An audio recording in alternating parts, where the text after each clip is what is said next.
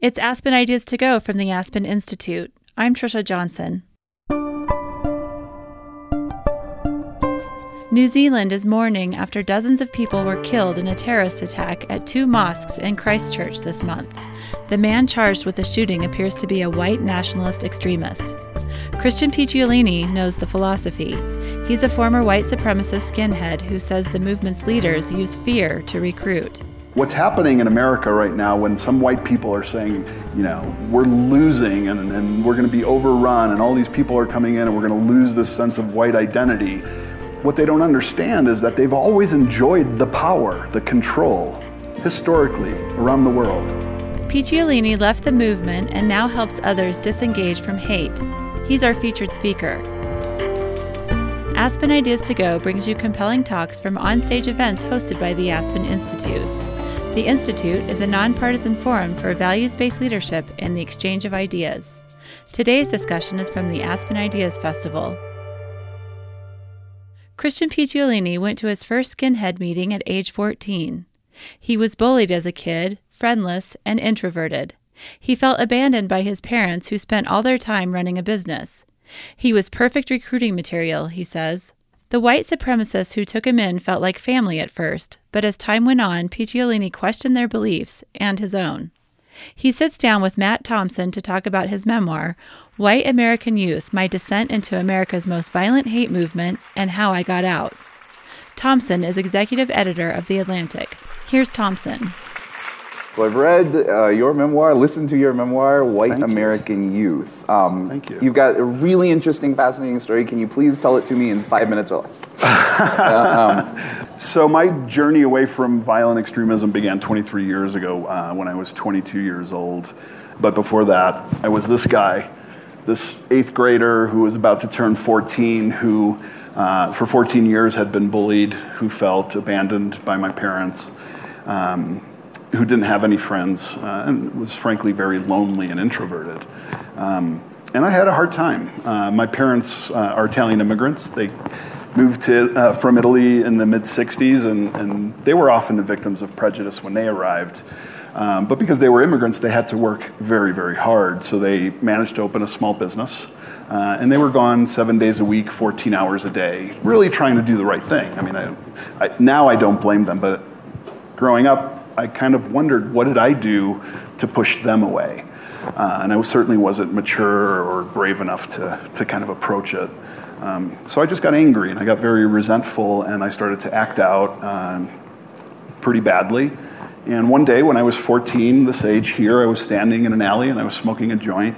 And a man pulled up in a car and he came out and he had a shaved head and he was wearing boots. And the year was 1987. I didn't know what a skinhead was. Nobody really in America knew what a skinhead was at that time. And he walked up to me, pulled the joint out of my mouth, looked me in the eyes, and he said, "That's what the communists and the Jews want you to do to keep you docile." I was 14. I didn't know what a communist was. The guy in the Rocky movie, Drago, was really the only Russian that I knew. My favorite movie, This is a deep cut for the post-millennials. Totally, yeah. And I didn't know what a Jewish person was. I went to a Catholic school. I wouldn't have known if I'd come across anybody, and I didn't even know what the word docile meant. I was literally 2 weeks before that sitting in my grandparents' closet, drawing pictures and playing with baseball cards. I had no concept of what racism or politics was, but that moment, although it started off as aggressive and kind of scolding me, turned very quickly into him putting his hand on my shoulder and asking me my name.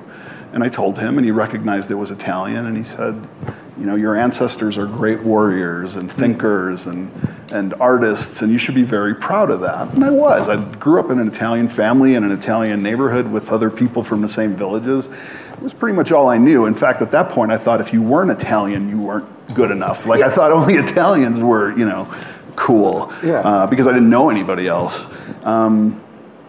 So he really appealed to this sense of, this making me a hero or promising me paradise. And but then it would kind of turn into, and there are people that want to take that away from you, and it's, the Jews and the communists and the Latinos and the immigrants and everybody else. So it very quickly ramped up, and of course I didn't want to seem stupid, and I wanted to belong. It was the first time I'd ever had any acceptance.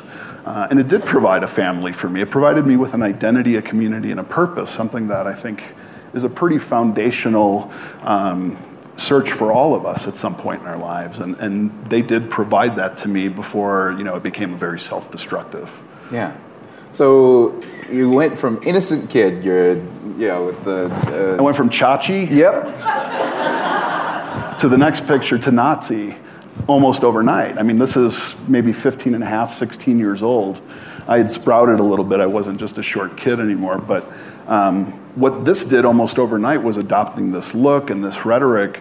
Now all the people that had tormented me would avoid me. And suddenly I felt powerful. Of course, it was perceived power. It wasn't real. It wasn't respect. It was fear. But for a kid who felt powerless his whole life to suddenly experience this power and control, I was pretty intoxicated by it.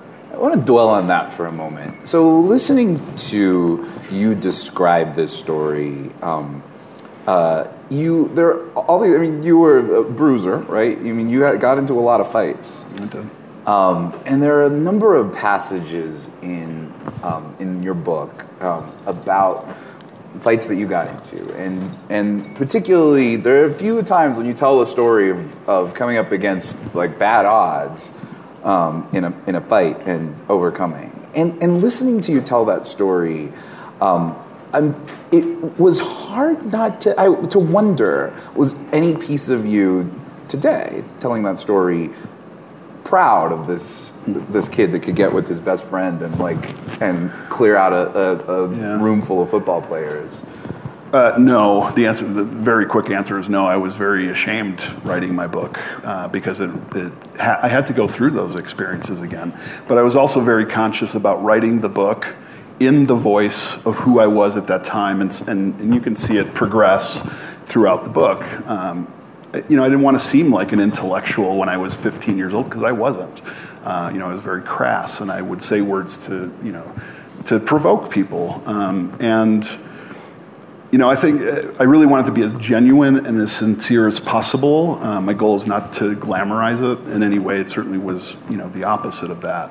But I also wanted it to seem so real that people could be there. And I hope I did a good job of that, to pull people in and really experience kind of viscerally what it is that I went through and what it is that I put people through, because that was really the hardest thing for me to kind of verbalize, and re-empathize kind of these really awful situations for the victim. Within that context, so you are hanging out with some of the earliest skinheads, Nazi skinheads in America at the time, and I'm curious, how was your masculinity policed? What could you and couldn't you do? What kind of... my parents are still married, but my dad was really never around. He was, always running a business, and I didn't really have a father figure growing up.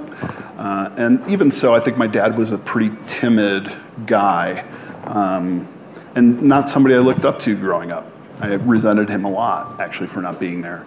So I didn't really have kind of that, that fundamental how to be a man type thing, and how to be a good man, especially. So I was raised, once I got into this movement, around a lot of very toxic masculinity, a lot of misogyny.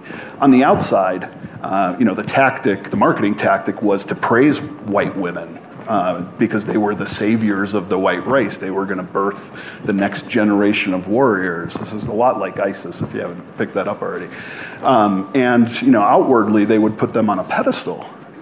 However, in reality, once they had them, they were treated, frankly, worse than our enemies were.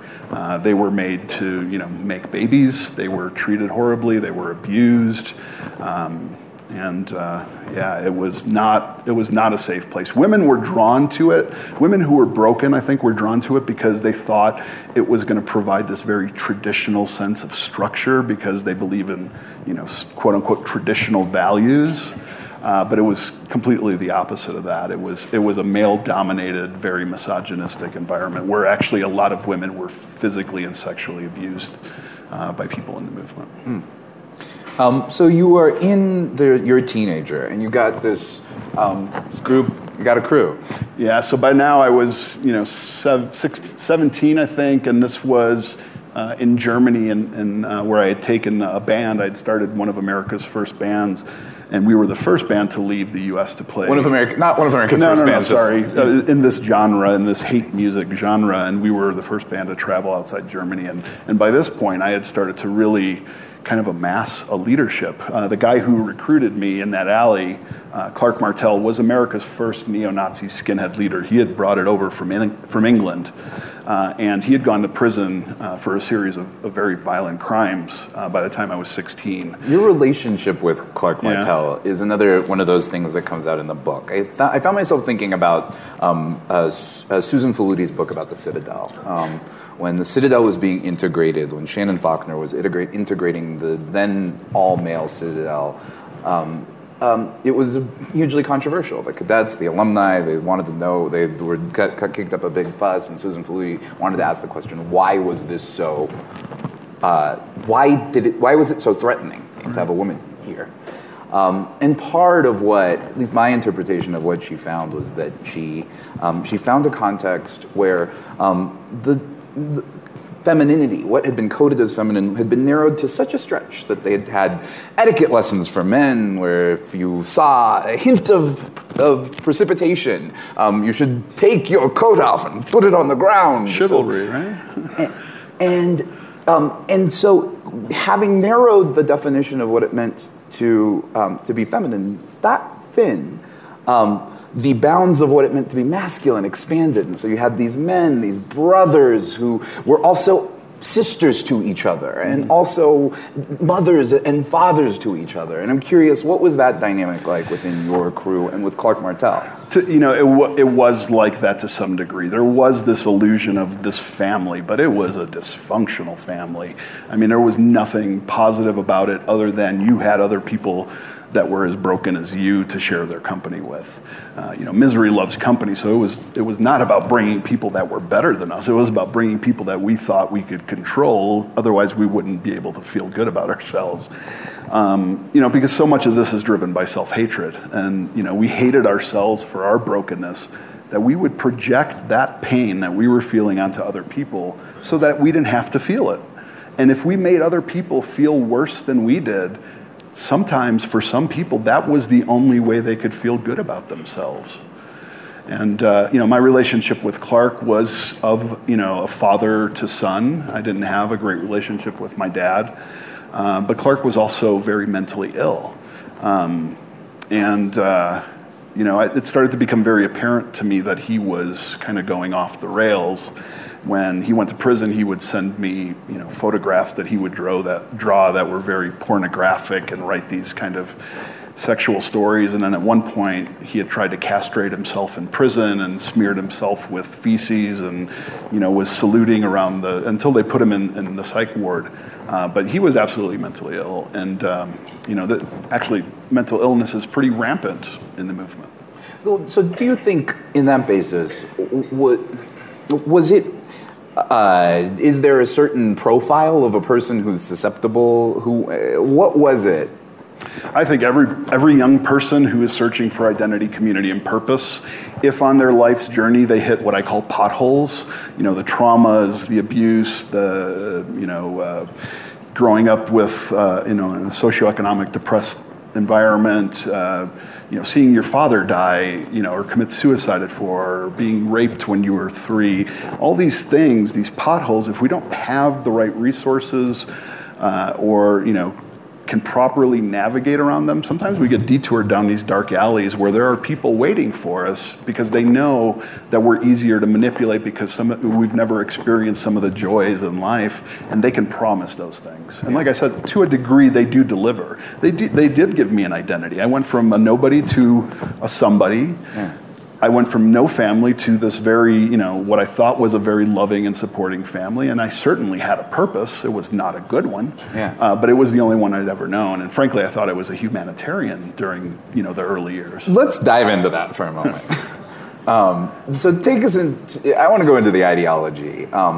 One aspect of it that you touched on, but I wanted to return to, is white. Your parents immigrated to the U.S. from Italy.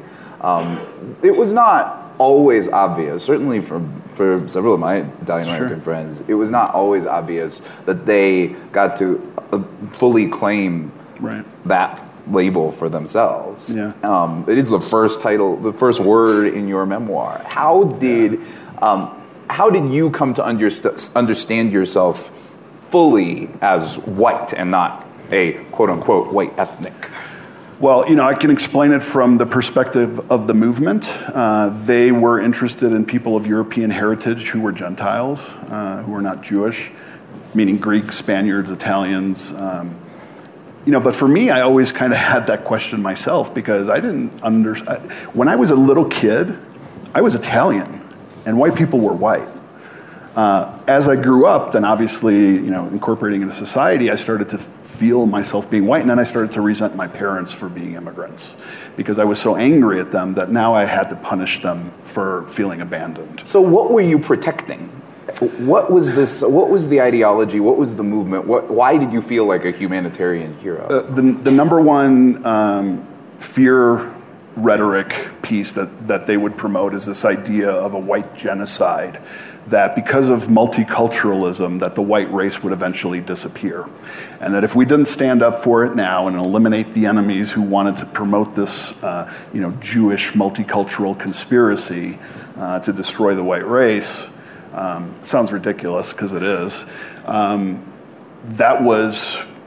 we were afraid. And we thought, wow, there are all these enemies. Everybody was painted as a criminal, as an animal, as a monster, as a parasite.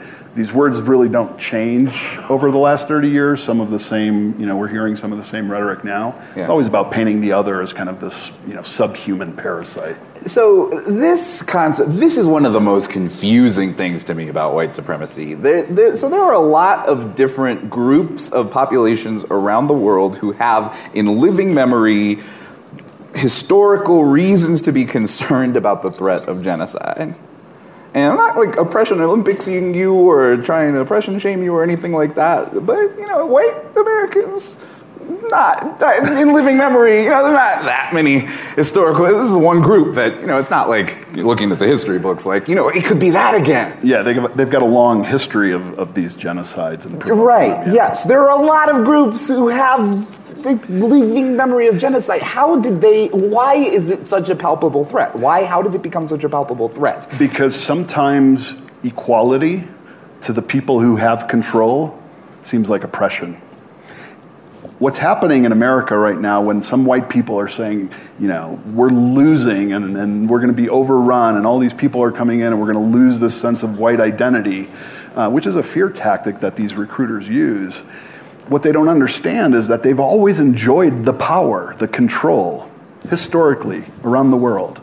And now that things are finally equalizing, they're not losing anything, things are finally equalizing, or at least getting, moving in that direction. I'm not suggesting things are equal right now. I think we have a lot of problems.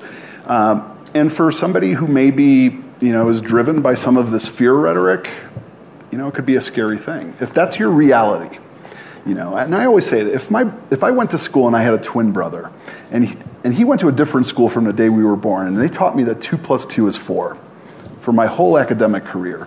But at his school, they taught him that 2 + 2 was 5 for his whole academic career. When we would come together, we would argue to the death because that's his reality, and I had mine. And unfortunately, we're living kind of in an America where there are two different realities, two sets of facts. Alternate facts, real facts, whatever we're calling them these days. And the truth is there, no truth is that cut and dry. There's always a nuance to it. But they're very good at making it very unidimensional, black and white, and it's easier to blame that way.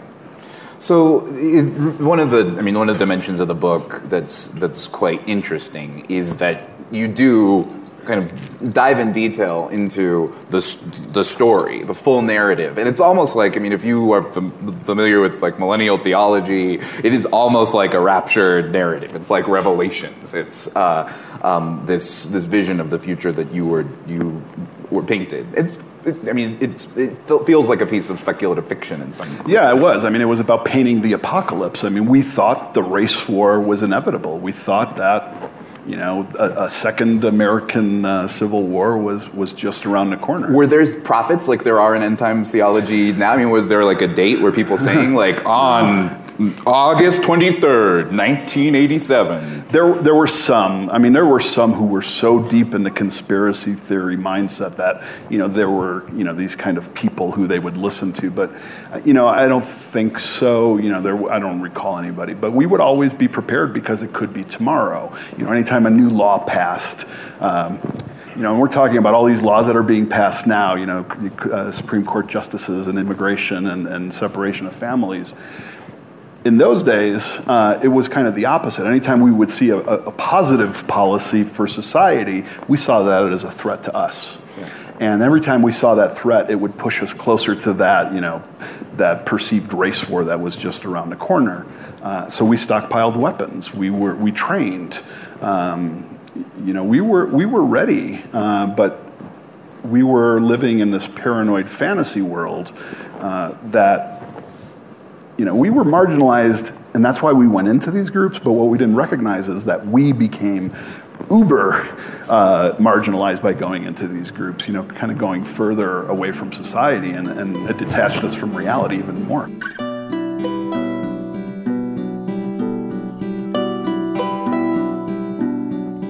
It's Aspen Ideas to Go. Thanks for listening.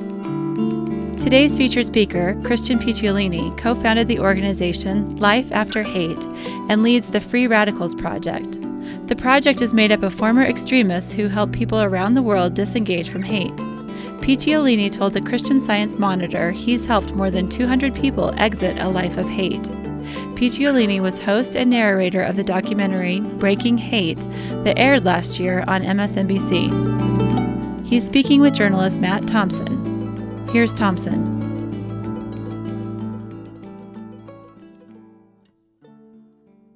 So let's keep going with your story then. What was, I mean, take us to doubt. When did you start to wonder about the world beyond this crazy end time story you had found yourself in? About a week after I was recruited in that alley. I mean, I always had doubts. I wasn't raised that way, so everything was very foreign to me. But at first I didn't want to ask questions. I just nodded my head, pretended I understood everything because I didn't want to seem stupid. You know, I already felt from the day I was, you know, a little kid that I was stupid. And I certainly wasn't going to show that kind of vulnerability to any of my peers at that point. So I had questions every day of those 8 years that I was involved. But I always pushed them down because, you know, that power that I felt from that identity, community, and purpose that I was enjoying was much, much stronger than kind of my reason to do right. Even though I had that voice in the back of my head, I pushed it away, you know, because I was addicted. It was like being on drugs. Yeah. And to go away from that was to go away from comfort and to have to start over. But not only to have to start over, but to have to start over with my former friends hating me and the rest of the world still thinking I was a racist. So for many people, it's very easy to stay, go along with the program, be more violent, and enjoy this, you know, whatever, you know, perks they have of being part of this. So in the book, you describe in some ways a series of catalysts that each kind of build on one another to reinforce. So there's your meeting your first wife, your girlfriend, first wife, Lisa. Yeah, coming back from that Germany trip, I met a girl, fell in love, was 19 years old, and we got married, and we had our first son at 19 and our second son at 21, and that was really the first time that my sense of identity, community, and purpose was challenged. You know, was I a hate monger, or was I a father and a husband?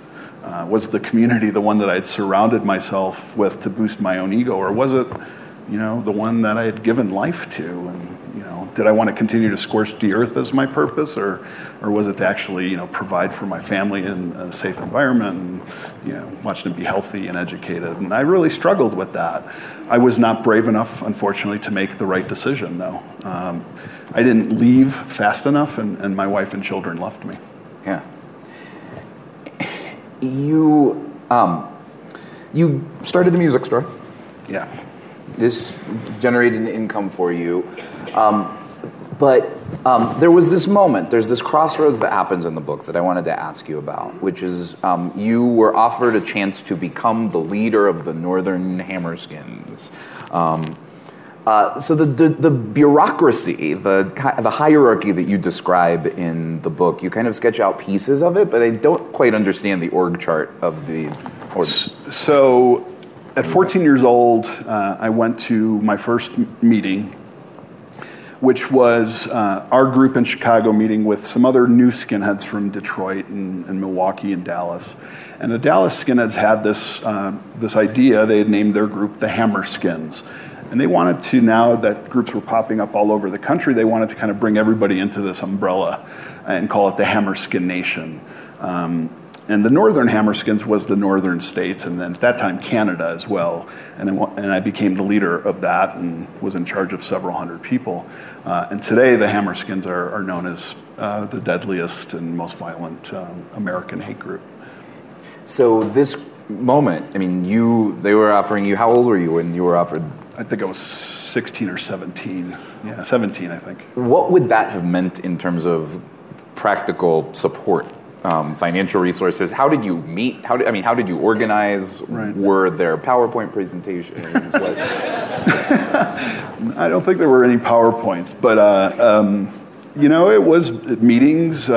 We couldn't gather in VFW halls or anything like that, so it would be, in somebody's basement or apartment or some warehouse or something like that, and people would typically come in from all over the country. And there was no internet back then. So what would it have meant for you if you had taken, I'm going to spoiler alert, you didn't become the leader of the Northern Hammerskins, No, but what would it have meant for you if you had? What set of responsibilities would have accrued to you? I would have essentially been the CEO of probably 12 states and all the Hammerskin groups within those states. Hammerskins at that time considered themselves the elite of the white supremacists. There were rules about not doing drugs and treating your comrades with respect and all these things. So I handled the marketing. I handled. There were no finances. Marketing? Yes, propaganda, I should say. We call it marketing today. Did you? Well, I started a band, and that was the way that was my propaganda. So in the lyrics was education, it was incitement to violence, it was conspiracy theory. Got it. And in concerts, when people would come from all over the country and you'd get a couple hundred people or a couple thousand people, it was like a pep rally. It was a way to kind of re-energize people, refocus them, make them angrier, remind them who the enemy was, and frankly get them, fueled up with a bunch of liquor and let them loose. And it was at that concert in Germany, though, actually, where I recognized for the first time the impact and the consequences of my words, because before that it had been on a small scale with just some friends, but these 4,000 skinheads that came from all over Europe went out into the town after I sang my lyrics, and they essentially destroyed it. And not only did they destroy, property, but they beat up townspeople who were white and German. And suddenly I was like, okay, this is not a movement with a purpose or an ideology. This is just a movement to destroy. And it was like an epiphany for me in some ways that this is not who I wanted to be associated with. Yeah. Another aspect, among these different catalysts that kind of pulled you out progressively, you're having children, this moment in Germany. Another was a moment in the store.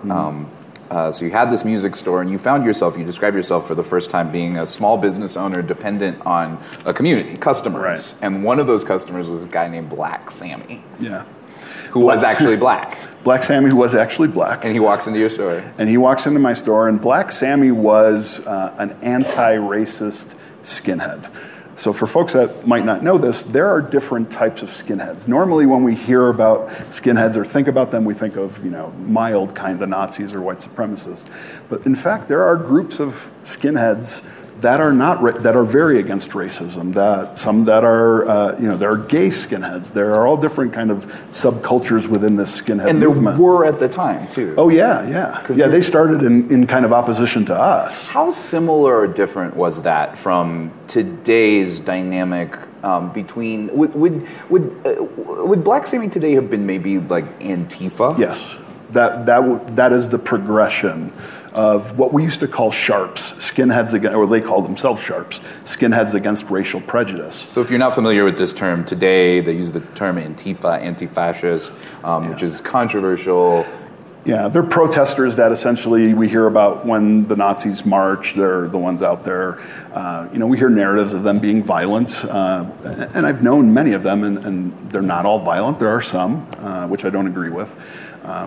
But yeah, that would be the progression. So there were these anti-fascist groups that opposed us, and Black Sammy was one of them. But however, he was a black skinhead with a swastika tattooed on his forehead.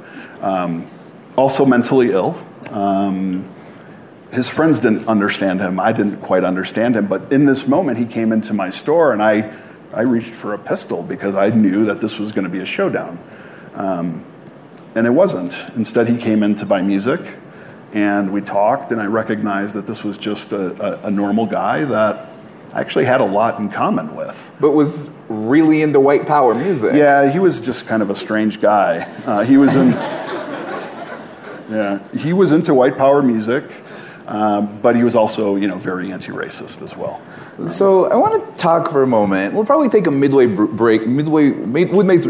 our conversation. I'll probably break for one or two questions. So be thinking of the things that you want to ask. But I want to focus in on the movement itself, and particularly contrasts and comparisons with today, and Good what question. we see in today's politics. One question I'm curious about, from your vantage point. So I imagine you sort of keep tabs, given your work, on the spread of extremism in the world now. I do.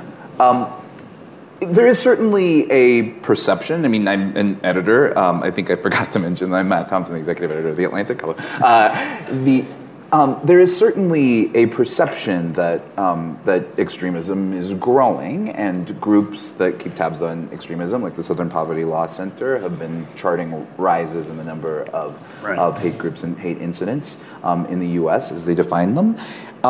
But from your vantage point, do we have more extremism now, or is it just drawing more attention? It's always been there. For anybody who thinks it, there's no racism, or that we went through a period where, racism didn't exist, I can tell you that is absolutely not true. It's shifted. 30 years ago, we had this concept called leaderless resistance that not only is now known as kind of a lone wolf strategy, but we encouraged people to drop their visible edginess. Don't shave your heads, don't get swastika tattoos, grow your hair out, trade in your boots for suits, go to college campuses to recruit where young people are forming opinions, where they're joining and looking for new communities, get jobs in law enforcement, go to the military and get training, and even run for office. And I have to admit, I'm the first one who thought it would never work.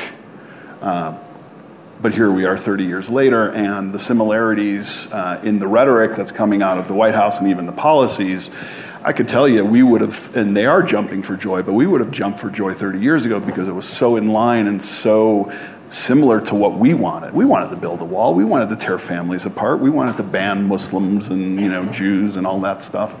And if we heard that now, I know for a fact it's emboldening so many people who maybe didn't have a clear idea of what their hateful ideology was before, but now it's become crystal clear because they can back tangible policies and a tangible president and a tangible administration.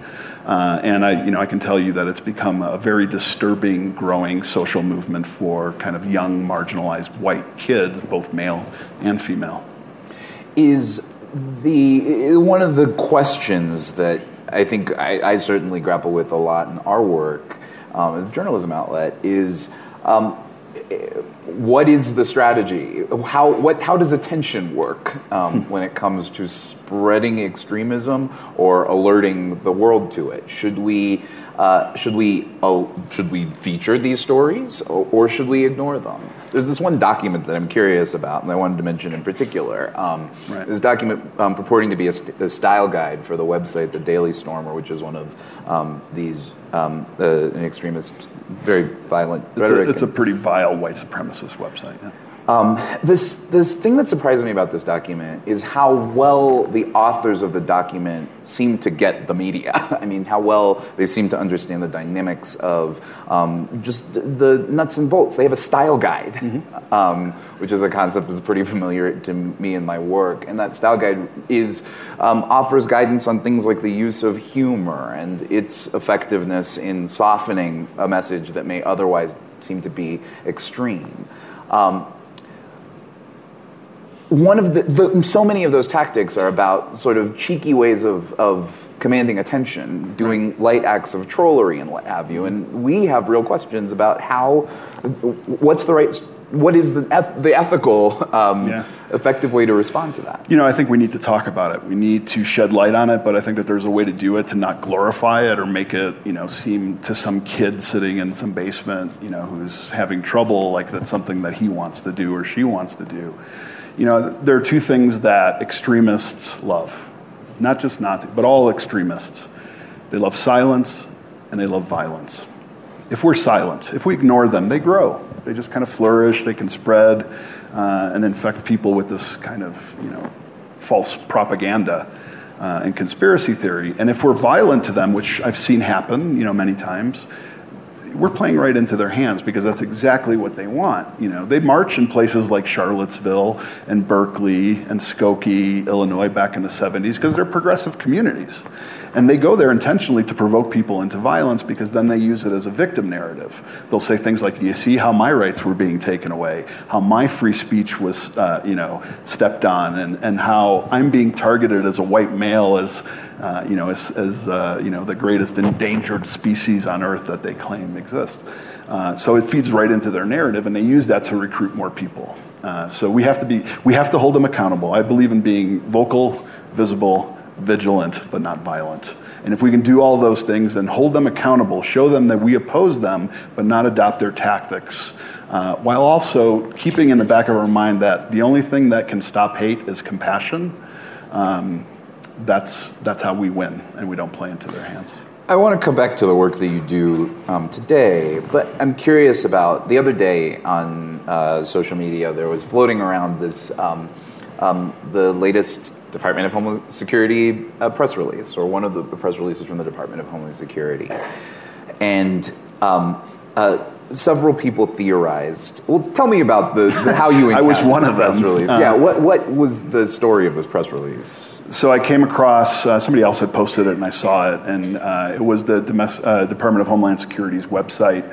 And on one of their recent kind of immigration postings or blogs, the headline on it, and I'm totally going to misquote this, but it was, "We must secure our borders and expel immigrants to protect our country." It was 14 words, and if somebody's not familiar with the 14 words, it's a mantra for the white supremacist movement that goes, "We must secure the existence of our people and a future for white children." The DHS one was eerily similar, also 14 words. I mean, you can make your own decision. It's certainly not, I don't have any facts that somebody, was a Nazi that wrote that, but it seems very suspicious to me that with this administration, somebody trolling, that somebody kind of do that, or was it intentional, is a little frightening for me. Part of me wonders just about that ambiguity, because it seems, I would not have had that. And several other people responded in the moment on social media, on Twitter, to point out a whole range of different press releases through a bunch of different administrations using the phrase "we must secure." I'm sure some of those titles might have been 14 words. And there's this question of, at what point am I being paranoid, or at what point is this part of the strategy? Or well, I contacted DHS. I contacted the folks I know there, and they admitted to me it was troubling language and they were going to look into it. I don't know what's going to happen. I don't know if, it was a total coincidence or not, but, there are all these really odd coincidences and actions and tactics that they're using that I just can't ignore anymore. But for us ordinary people in the world who have not been necessarily conditioned to see it's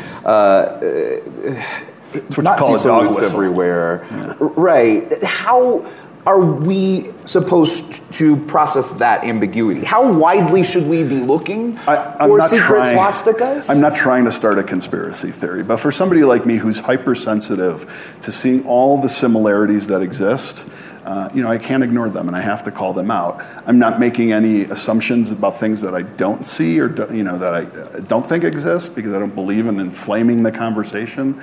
But I also believe in being honest. I get asked all the time, is the Trump administration racist? I don't know, but I can judge by their policies that it's hurting people of color.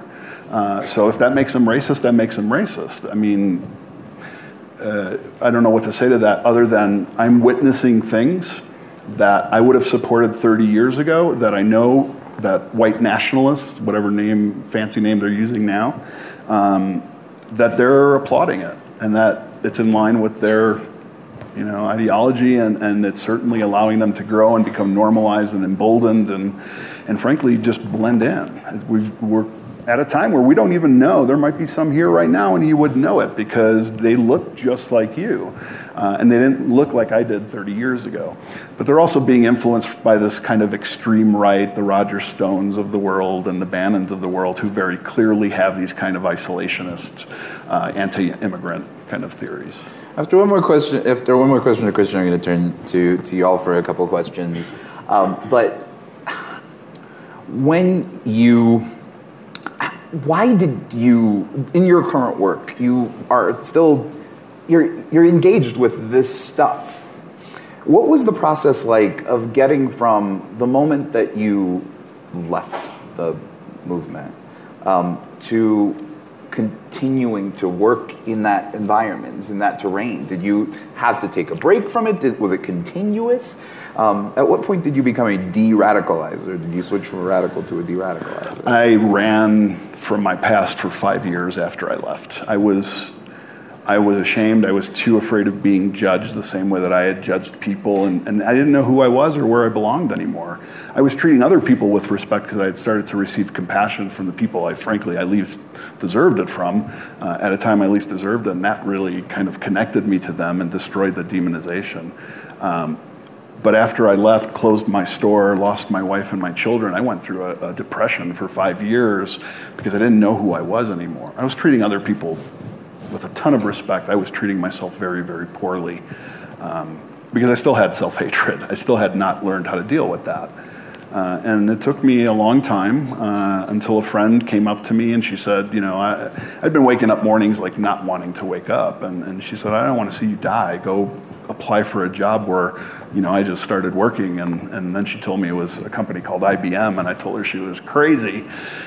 Because, here I was, this ex-Nazi who had gone to 6 high schools, gotten kicked out of all of them, one of them twice, didn't go to college, didn't even own a computer. I mean, it was kind of like a waste of time. But I went, and they asked me back. I got another interview, and I got the job. And it was an entry-level job, but I was thrilled. I was going to be installing computers and networks and businesses and school districts, and then they told me where I'd be going for my first day of work, and I was terrified. It was my old high school, the same one I'd gotten kicked out of twice. Destiny, karma, fate, God's will, whatever you believe in. I mean, I was wanted to crawl in a hole because I thought I was going to walk into the school, and even though it had been 8 years since I'd gone to that school and 5 years after I left, somebody was going to recognize me and remember the things that I did. And who happens to walk by me in the first hour while I'm trying to avoid everybody? But it was the old African-American security guard, Mr. Johnny Holmes, who I had actually gotten in a fist fight with, and that got me kicked out the second time and dragged out in handcuffs. That's the one fight you lost in that book. No, I didn't. I won that fight. Oh, that was the fight you won? Oh. But just to finish that story, it was really him who saved my life, because I decided at that moment, even though I had no idea what I was going to say, and I was sweating and, like this nervous wreck, I followed him to the parking lot, and when I saw him, he recognized me, and he took a step back, and I told him I was sorry. I didn't know what else to say. And we talked, and we shook hands and embraced and cried, and he made me promise that I would tell my stories, and I've been telling it for almost 20 years.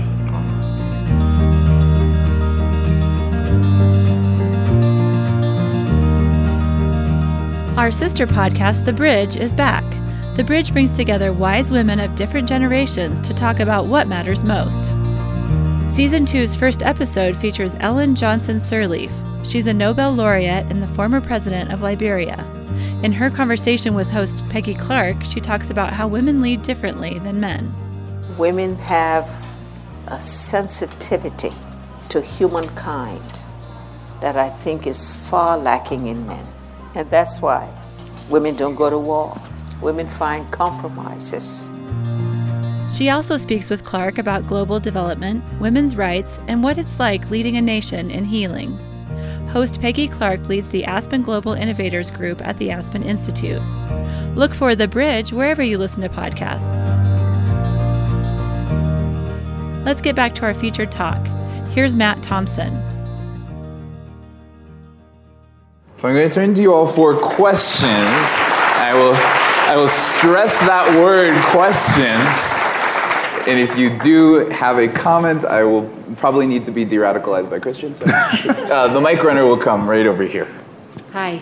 The only comment I'll start with, and I do have a question, is we spend so much of our lives trying to hide what we're not proud of, and I am just absolutely touched and moved by your courage. So thank you.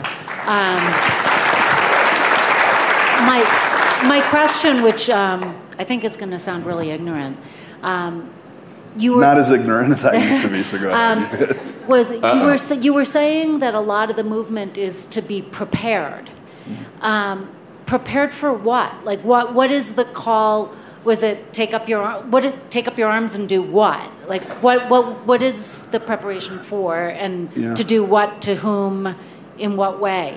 Well, I think like any extremist group, cult, it was preparing for the end times, right? It was preparing for the end of the world that we thought was inevitable. Whether that was one group thinking that they were going to die and go, to heaven for 40 virgins, or us going to Valhalla where we would, drink and fight all day and feast all night, or you'd go to paradise. That was it.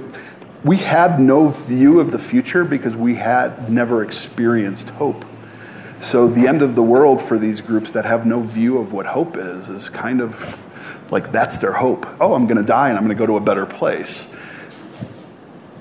We should make a better place here while we're here, I think. All right. How about right up here? What do you think of Morris Dees and the Southern Poverty, the work that he does? And secondly, has your life been threatened by these people for many years? I get death threats every day, more than one. I'm sure if I looked at my phone now, I probably have one. And I've been getting them for as long as I can remember. But you know what? I was willing to really lay down my life for something that was extremely stupid and didn't make any sense 30 years ago. If somebody wants to hurt me for doing the right thing, it's not going to deter me from doing the right thing. So, I guess it is what it is.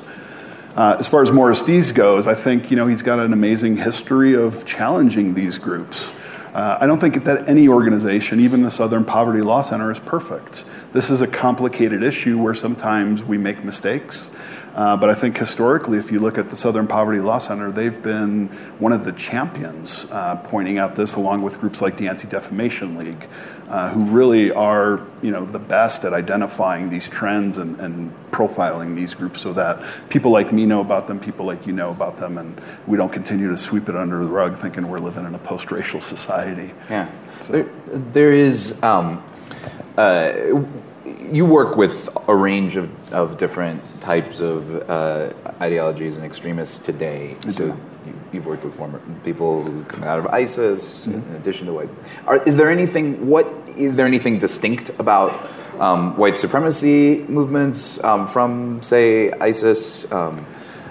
There's some nuance, but I think foundationally it's, people join, get involved for the same reasons. They're looking for acceptance. They're looking to be part of something that's bigger than themselves, and in the real world they haven't been able to find that.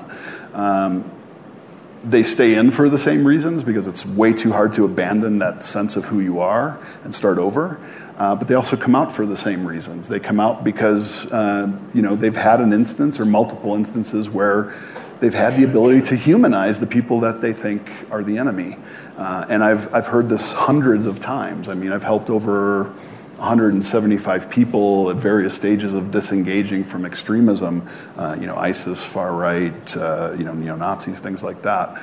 And I can tell you every single person I've talked to, when I've asked them, why did you join? They all say, I just wanted to be accepted. And if you ask them why they got out, they say, I received compassion from the people I least deserved it from when I least deserved it. That's not to say it is the responsibility of people of color to do this, because it's dangerous. But frankly, we don't know who extremists are anymore. They could be sitting here. We should just be compassionate to everybody, because we don't know who we're going to affect.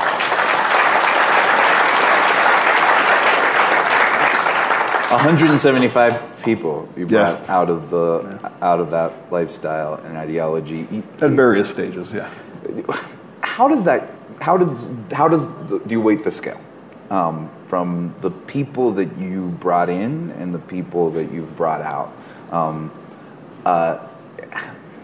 It's hard. I still to this day am pulling out weeds from all those seeds that I planted.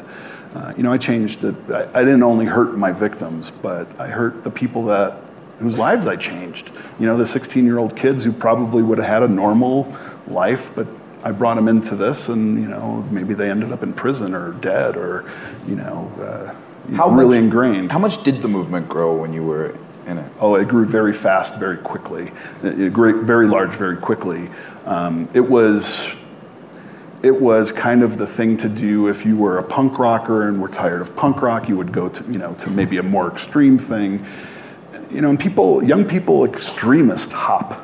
I've known so many extreme leftists who are now extreme Nazis, and extreme Nazis who've become extreme leftists, and we even know neo-Nazis who've become ISIS members, and it's like they just are. Ideology and dogma is not driving this. It is not what is radicalizing people. I was radicalized from the first day I was born. Those potholes radicalized me. The ideology just gave me a license to be angry. It gave me the permission slip. But I could have gone any direction. It is growing. I think that there are a lot of disillusioned young people. I think we're failing young people. I think we make it too hard for them to succeed. I think we need to be vulnerable with our children so they can learn to be vulnerable with us. Teachers need to be vulnerable with their students so that students can be vulnerable. We've created this kind of whole, suit of armor for adults that we're superheroes and we know everything.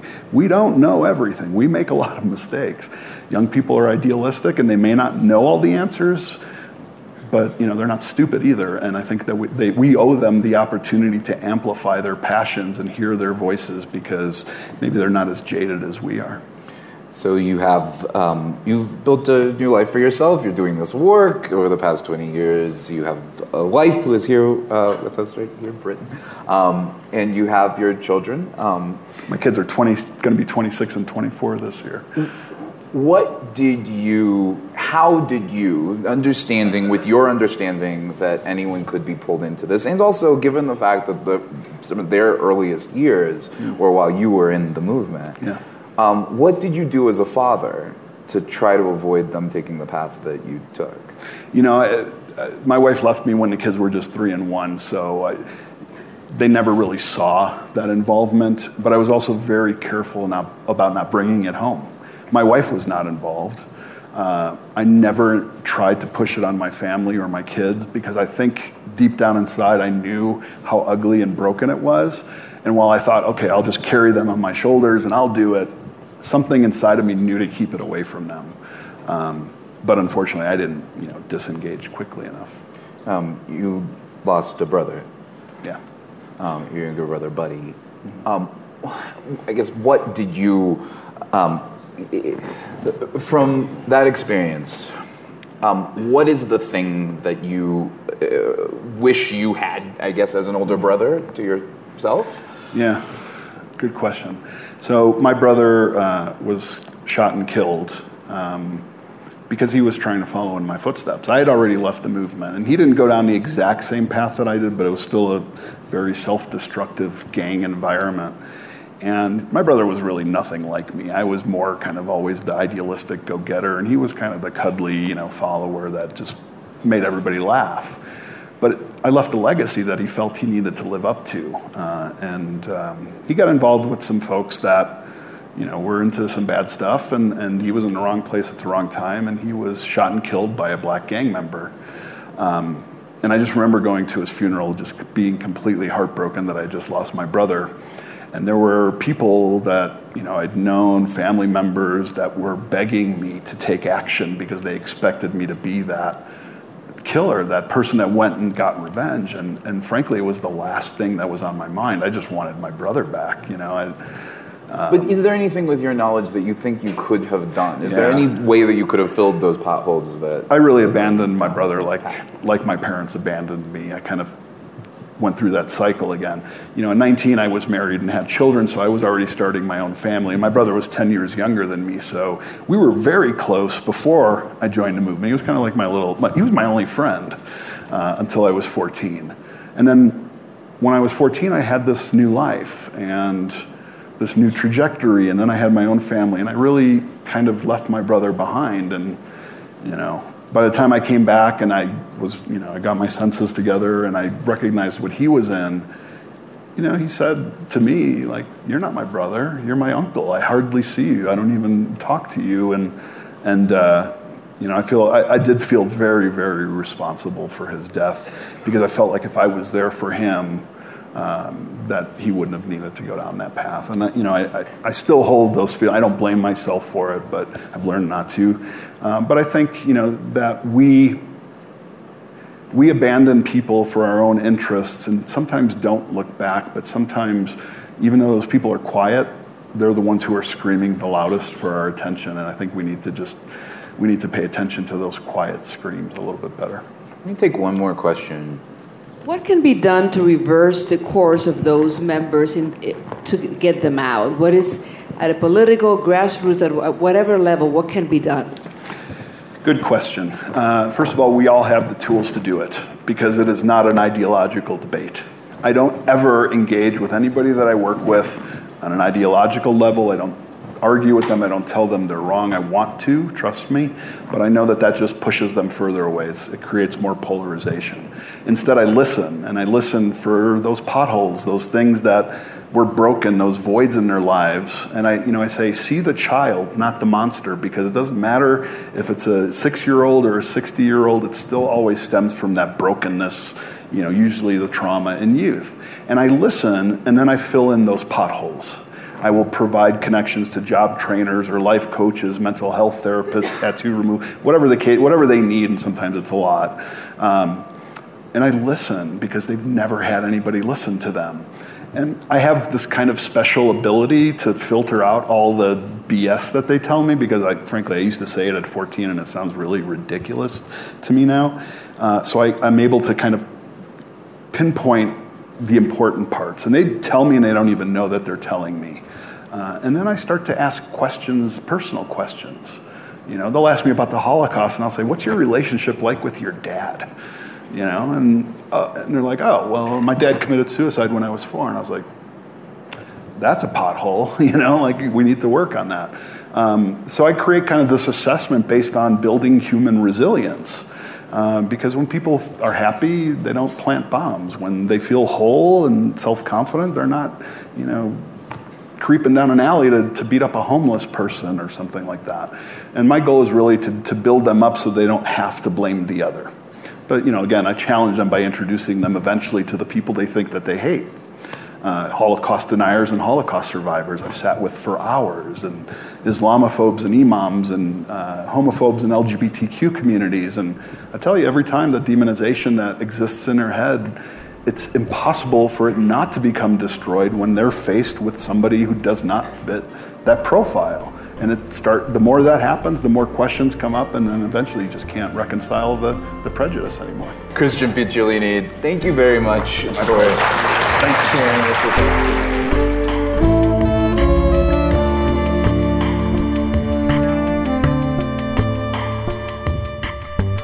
Christian Picciolini is a reformed extremist. He left the white supremacist skinhead movement in Chicago 2 decades ago. Since then, he has dedicated his life to helping others leave hate behind. He spoke with The Atlantic's Matt Thompson. Previously, Thompson oversaw teams of reporters at NPR who covered race and culture. Their conversation was held June 29, 2018 at the Aspen Ideas Festival.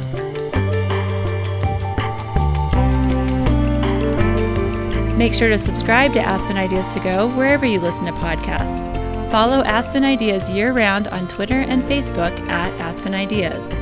Today's show was produced by Marcy Krivonen and recorded by our team at the Aspen Institute. The Aspen Ideas Festival programming team is Kitty Boone, Keeleen Bretman, Katie Cassetta, Libby Franklin, Brett Howley, Jonathan Melgard, Jamie Miller, and me. Our music is by Wonderly. I'm Trisha Johnson. Thanks for joining me.